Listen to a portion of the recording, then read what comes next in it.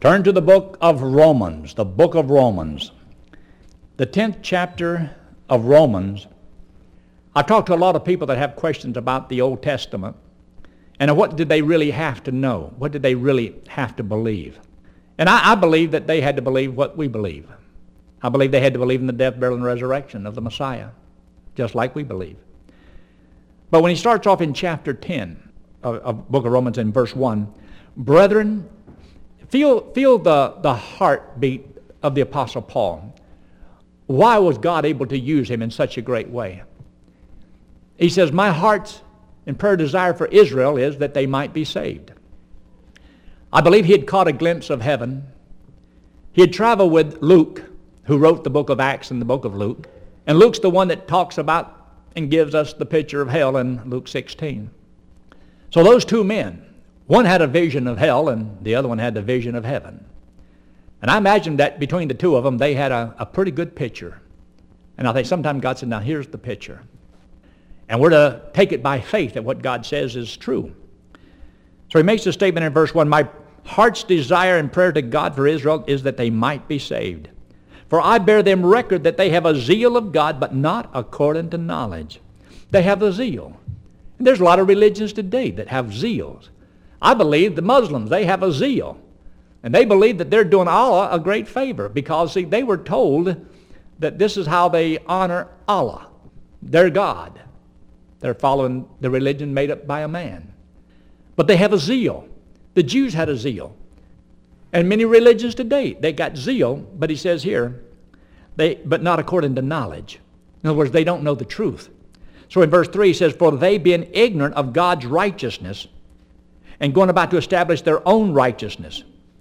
Now, evidently, he's talking to the nation of Israel, and he's talking to them about, in the previous chapters, how that he had given them the law. So God gave the law to Israel. So they were not lack of knowledge concerning the law for righteousness. They knew the law, but they couldn't keep the law. But they were ignorant of the righteousness that God would give as a gift. And if you'll notice there in verse 32 of chapter 9, because they sought it not by faith, but as it were by the works of the law. For they stumbled at that stumbling stone. Now, they couldn't stumble at the stumbling stone, which is Messiah, if they didn't have him, if they didn't know about him. But the Old Testament did tell them about the Messiah. As it is written, behold, I lay in Zion a stumbling stone and rock of offense. And get this, whosoever believeth on him shall not be ashamed. This is talking about for Christ's righteousness. The righteousness that they could have had by faith, they stumbled over it because they had the law given to them, and so they just assumed you got to keep the law, and yet they didn't keep the law. They had a zeal, but not according to truth. They didn't understand something. They didn't see something, just like people today. They're religious people all over the world. And yet they have not submitted themselves to the righteousness of God, so therefore they go about to establish their own righteousness. And the only ones who do that are those that don't know the truth. Because once you do understand it, and you know that it's free, well then you don't have to try to earn something that you know is a gift. But they don't know it's a gift. And so I do believe that this portion of Scripture, chapter 10, is talking about where does faith come from? This new righteousness. Because he's explaining how that God had dealt with the nation of Israel. See, chapter 9, generally we say, talks about the past of Israel, and chapter 10, the presence of Israel, and chapter 11, the future of Israel. And it's kind of like thrown between chapter 8 and chapter 12. But if you're reading through the book of Romans and you get to chapter 8, you can just jump from chapter 8 and go right into chapter 12, and it doesn't miss a beat. So these three chapters are sitting right in here for a reason. They're written to explain some things that have been said before. How that salvation is free. You're saved by faith. You're never condemned. God will never cast you out and never lose you. And so he uses the nation of Israel as an example, a living example. How that there's always a remnant. They cannot be annihilated. There will always be. And just like you as a child of God, you will always be a child of God. So we see that. We understand that. So now look there in verse 3 of chapter 10. So we are talking about how a man is to be saved, because he says, brother, that's my heart's desire for Israel, that they might be saved, but they don't know. And so he says, for they being ignorant of God's righteousness. But why were they ignorant? It wasn't that God didn't give it, they wouldn't believe it. They wouldn't believe it. They stumble over that. Many people stumble over the gospel because, well, that's too easy. That's too easy. It's too simple. Got to be more than that. And so they stumble over that truth. And it's just by faith. They just can't believe it. One man told me, says, you can't tell me. I says, no doubt I can't. But he says, they go about to establish their own righteousness, have not submitted themselves unto the righteousness of God. So there is a by works righteousness and a by faith righteousness. By works, God says you can't have it because it's not by works. No man is going to be justified in the eyes of God by his works, by the law. And so there is another righteousness that God will give you, and it's by faith. So whenever you read the book of Romans in chapter 3, then it tells you that the righteousness of God, which is by faith in Jesus Christ. And that's the only way. Now look there in verse 4. For Christ is the end of the law for righteousness to everyone that does what? That believes. Is that talking about now, or was that before the cross? I believe that's always been. Christ is the end of the law for righteousness. Because he's talking to the nation of Israel. It's jumping on them because they had not believed. And why haven't they believed it? All these years, 1,500 years as a nation, and they wouldn't believe. And yet, Christ would have been the end of the law for righteousness for them, because God used the law to show that a man cannot save himself by his works. And even though they made the sacrifices in the temple, all those sacrifices did not pay for sin. And those sacrifices, the blood of bulls and goats, as it says in Hebrews chapter 10, will never take away sin. But now hold your place right here and just look at Romans chapter 3. I want you to see this one verse. In Romans in chapter 3, look there in verse 25. Whom God hath set forth to be a propitiation, the satisfaction, the payment, through faith in his blood, to declare his righteousness for the remission of sins that are past through the forbearance of God. That's Old Testament. That's what they did before the cross. They still had to believe in the sacrifice, the payment that was going to be made by the death of Christ, and had their faith in his blood, because putting faith in the blood of bulls and goats won't cut it. It would never satisfy. And the blood of bulls and goats can never take away sin. And then he says in verse 26, to declare, I say, at this time, this side of the cross, his righteousness. So before and after, it's all deals with Christ. And so now he's talking to the nation of Israel, the Jews, referring to what they could have had and how that they were saved by faith the same way. And so now as he writes to the Romans and tells them that a man is saved by faith and all the world is guilty before God, the Jews had an advantage because they had the law given to them in Romans chapter 3. Look now in verse 5. For Moses, now look where he's going to, all the way back to Moses. And this is written in the book of Deuteronomy in chapter 30. These scriptures we're fixing to read are from that portion of scripture way back there, and this is what they mean. Now sometimes the scriptures tells us things that wasn't previously known. For example, when you read in the book of Jude, when it says, and Enoch walked with God, and that he was a preacher, and he preached this. It says that he preached about the Son of God, the Lord, coming in glory to execute judgment upon all the wicked, and it has about 3 verses there. But whenever you go back to the Old Testament, where it says there in chapter 5 of the book of Genesis, Enoch walked with God, and he was not, for God took him. That's all there is. Not until we read the book of Jude in the New Testament, right before the book of Revelation, do we find out that Enoch was a preacher. And he preached about the Lord. And that's Jesus Christ. Coming in power and great glory and to execute judgment. But we wouldn't have known that if it hadn't been revealed here in the book of Jude. So there's a lot of things they were told and a lot of things they knew and yet not written down in Scripture. So how do you know that? Well, remember, it makes this statement in the book of 2 Peter in chapter 2, that Noah found grace in the eyes of the Lord. Talks about how wicked the world was, but Noah found grace in the eyes of the Lord. And God used him to build an ark for the saving of his household and the whole human race. But when you read 2 Peter in chapter 2, it makes this statement. Was a preacher of righteousness. Now, we didn't know that he was a preacher of righteousness. Never said that. Not when you read back there in the Old Testament. But he was a preacher of righteousness. Now, are we talking about man's righteousness, or you think you'd be talking about the righteousness of God? So, see, they did preach. Just like there's people today, they may worship the church house, and they worship the Bible, but not the God that made the world and the God that made the Word. They don't worship him. And so people can worship the creature more than the Creator. So things change. But the Word of God still means what God intended. So here in the book of Romans, in chapter 10, look here in verse 5. For Moses described the righteousness which is of the law, that the man which doeth them shall live by them. In other words, if you want to live, and in chapter 8 of the book of Deuteronomy, it talks about this. And also in the book of Deuteronomy, in chapter 30, it talks about this. But he says, I set before you this day to choose life or death. In other words, whether you live or die, and he's talking about physically there, obey my law. And so there's laws that God gave to the nation of Israel that affected their protection upon the earth, their blessings of God upon their land, and their health, and they had to make choices. They make the right one, God bless. They didn't, God curse. So God set it before them. They had decisions to make.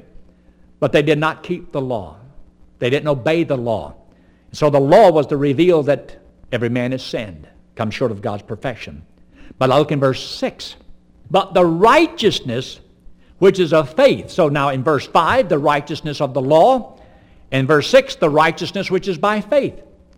So chapter 10, I believe, is to get us to understand, if you're not saved by the law and you're saved by faith, where does faith come from? Where do you get it? He got the law from God. Do you get faith from God? So there are people who believe that by grace are you saved through faith, and that not of yourselves, it is the gift of God, and they think that the faith is the gift of God. And they translate Ephesians 2:8-9 to mean that. So that means that if you want to be saved, you have to wait until God gives you the faith. God give me the faith. So if that's true, then no man can be saved until God gives him the faith, and if he doesn't trust the Lord, it's not his fault, it's God's fault. So that's fatalistic. That's not what the Word of God teaches. You see, faith is not the gift of God.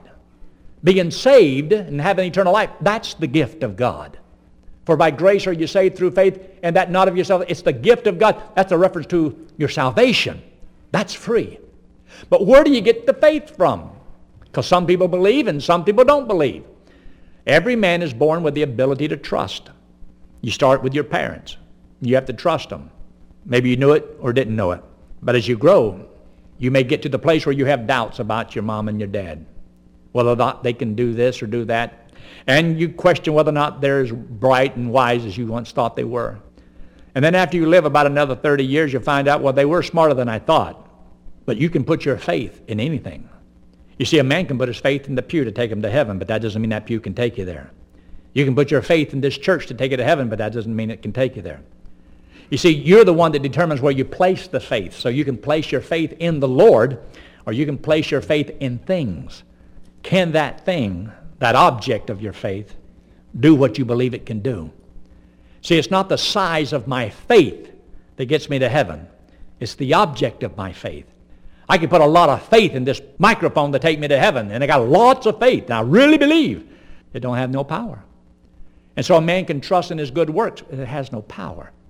So he says when you trust Christ as your Savior, he gives you eternal life, you go to heaven on what he did. So where does the faith come from?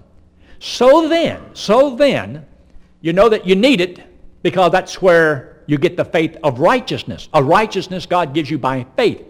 Well, where are you going to get this faith from? So look there in verse 17. And you ought to underline this verse in your Bible if you haven't underlined it yet. So because we're talking about if a man is saved by faith, then where does it come from? So faith cometh by what? Hearing, and hearing by the Word of God.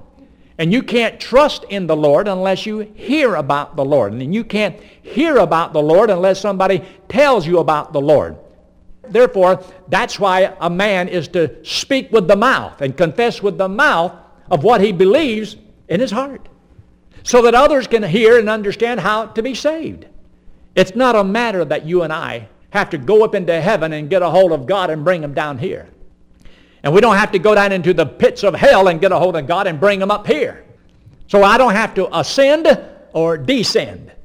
And yet this scripture comes from the book of Deuteronomy, where it says, shall you ascend into heaven and bring down the Messiah? Or reach down into hell and bring up the Messiah? Well, wait a minute. What's the Messiah doing in hell? Because that's what the scripture says. See there in verse 6? But the righteous, which is of faith, speaketh on this wise, say not in thine heart, who shall ascend into heaven? That means to bring the Messiah down. Who shall ascend into heaven? That is to bring Christ down from above. This is a quote from the Old Testament that was said by Moses. You say, well, Moses didn't understand anything about Jesus Christ.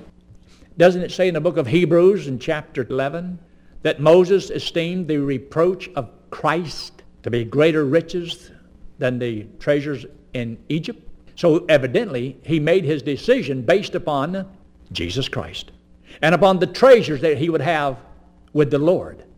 And therefore, he was able to muster up, I guess, the courage to leave everything that he had and to take a stand that he was going to deliver Israel from the iron grips of Egypt. The only problem was that he was willing to do it 40 years before God was ready. He's going to do the same thing, but he did it 40 years later. The timing wasn't right. He was the right person. He thought that God was going to deliver Israel by his hand. He learned the ways of the world for 40 years and came to the conclusion, look what I am. 40 years on the backside of the desert, realizing that he wasn't nothing. And God had to unlearn him, teach him some new things. And then God had to retrain him. And so the man lived to be 120 years old. But now look what he says in verse 8. And this is all in the Old Testament, in the book of Deuteronomy. Or who shall descend into the deep? That is to bring up Christ again from the dead. If this is what it meant to bring up Christ again from the dead, then evidently they knew that Christ, the Messiah, came from heaven and was on the earth and will be there and will be killed and come back again from the dead. That's Old Testament. So they knew that the sacrifices that they were making would not save them because they were not to trust in them. Well, if they weren't to trust in those sacrifices, just what then were they to trust in? God doesn't save people two different ways. Everybody's always saved the same way. We're saved by grace, through faith. They were saved looking forward to the cross, the payment the Messiah would make, and we're saved looking back to that very same event. So we're saved by faith on both sides of the cross. Then look what he says in verse 8. But what saith it? The word is nigh thee, even in thy mouth and in thy heart. That is the word of faith which we preach. Why should we preach? Why should I tell people how to have eternal life? Because they can't be saved except by faith. And they can't have faith to trust the Lord unless we tell the gospel message. So we preach the gospel so that people can hear and understand it and trust the Lord.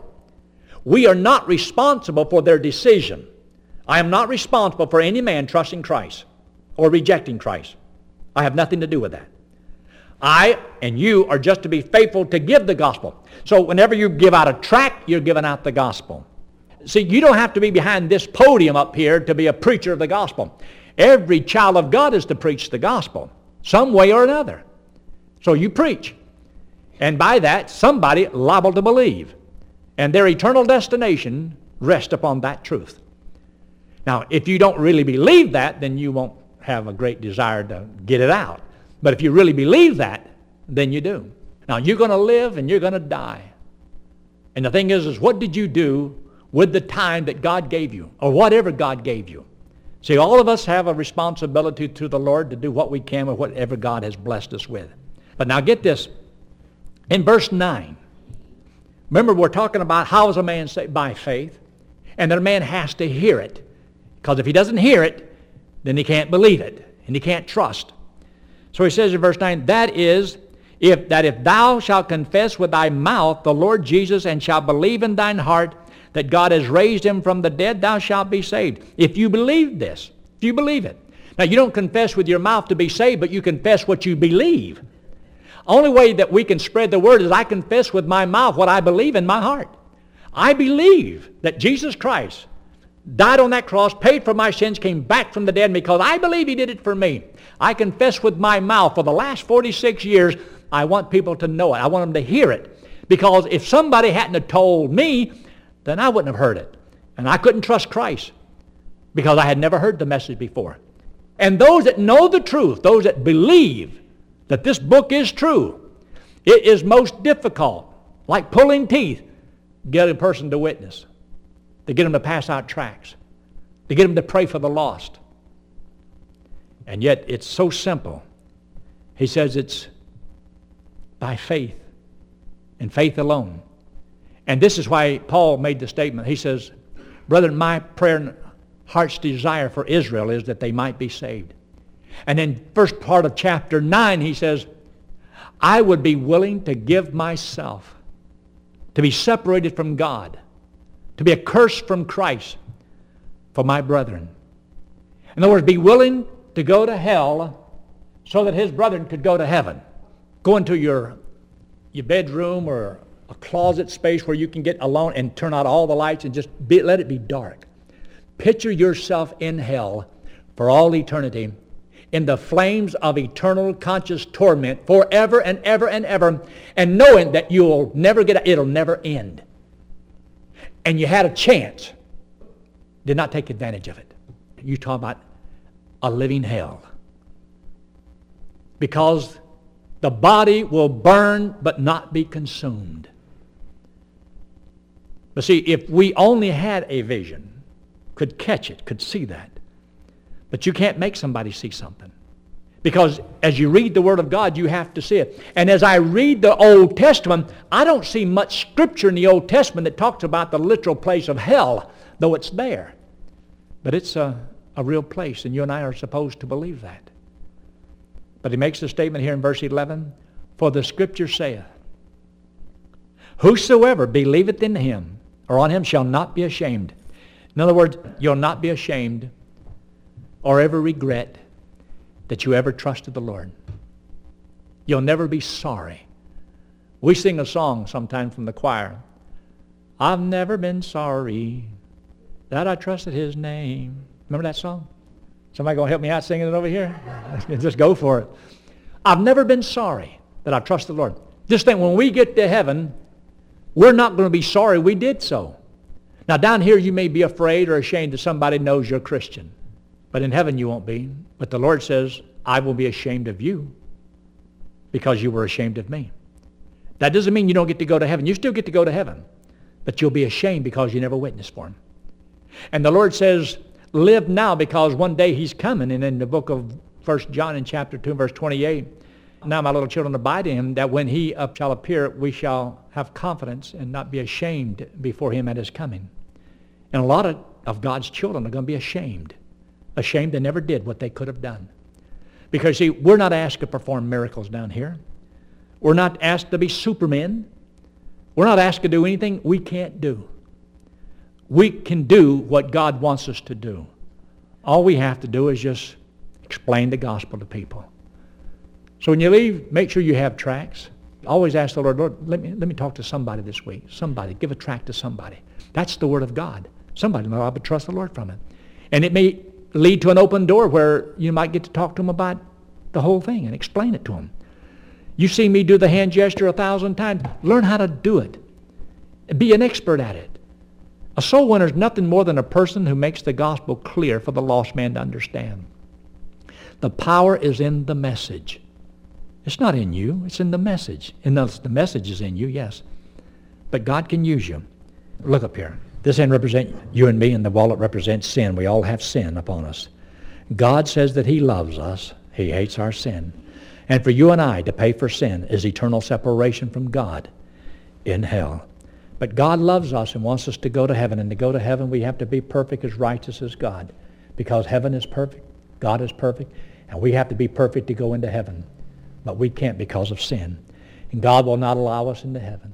Remember, the sin is not just the sin that I commit. It's the sin nature that's within me. I could take this away and I still can't get in. Because you see, the sin nature is still inside of me. I committed this because I am a sinner. So God has to give me a new birth. Not change me. Not sending me to church and do all our good deeds. God has to give me a new birth. So this hand represents Jesus Christ. He's the Lord God in the flesh. He came into the world. He has no sin. No sin nature. So he has no sin. But Christ, because he loves us and he hates our sin, it says that he hates it because it separates us from him. So what Christ did for us, he took our sins, paid for it on the cross, came back from the dead and said if we would believe it, he would give us his righteousness. And if God gave me his righteousness, then I would be as righteous as God. Can I go to heaven if I'm as righteous as God? Why, yes. That's a righteousness that God gives to me by faith in what he did for me. And God says once you trust him, he'll never cast you out and never lose you. Best news in all the world. Let's pray, shall we? With every head bowed and every eye closed and no one looking around, if you've never trusted Christ as your Savior, right now, why not just talk to the Lord and say something simple like this? Lord, I know I'm a sinner. I don't understand it all, but I know that I've done things wrong. I believe that Christ died, paid for my sins, and I'm going to trust him this morning as my only hope of going to heaven. Friend, I'm not going to have you forward, not going to embarrass you. But right where you're sitting, if what I said made sense, would you say, yes, Lord, I will trust Christ as my Savior right now. And friend, by doing that, God will give you eternal life as a free gift. And he'll never cast you out, never lose you. And you can know that you're going to heaven when you die. Would you believe it? Would you trust him? If you've already trusted Christ as your Savior, do you see the responsibility? How that all of us as God's children are responsible to preach the gospel. One way or another, find a way. Because one day we'll all stand before the Lord and give an account of ourselves. Our Father, we ask your blessings upon each one here. Ask, Father, your protection because we're living in a sinful world. And help us to have the confidence and the boldness that we need. And use us for your honor and glory. In Christ's name we pray. Amen.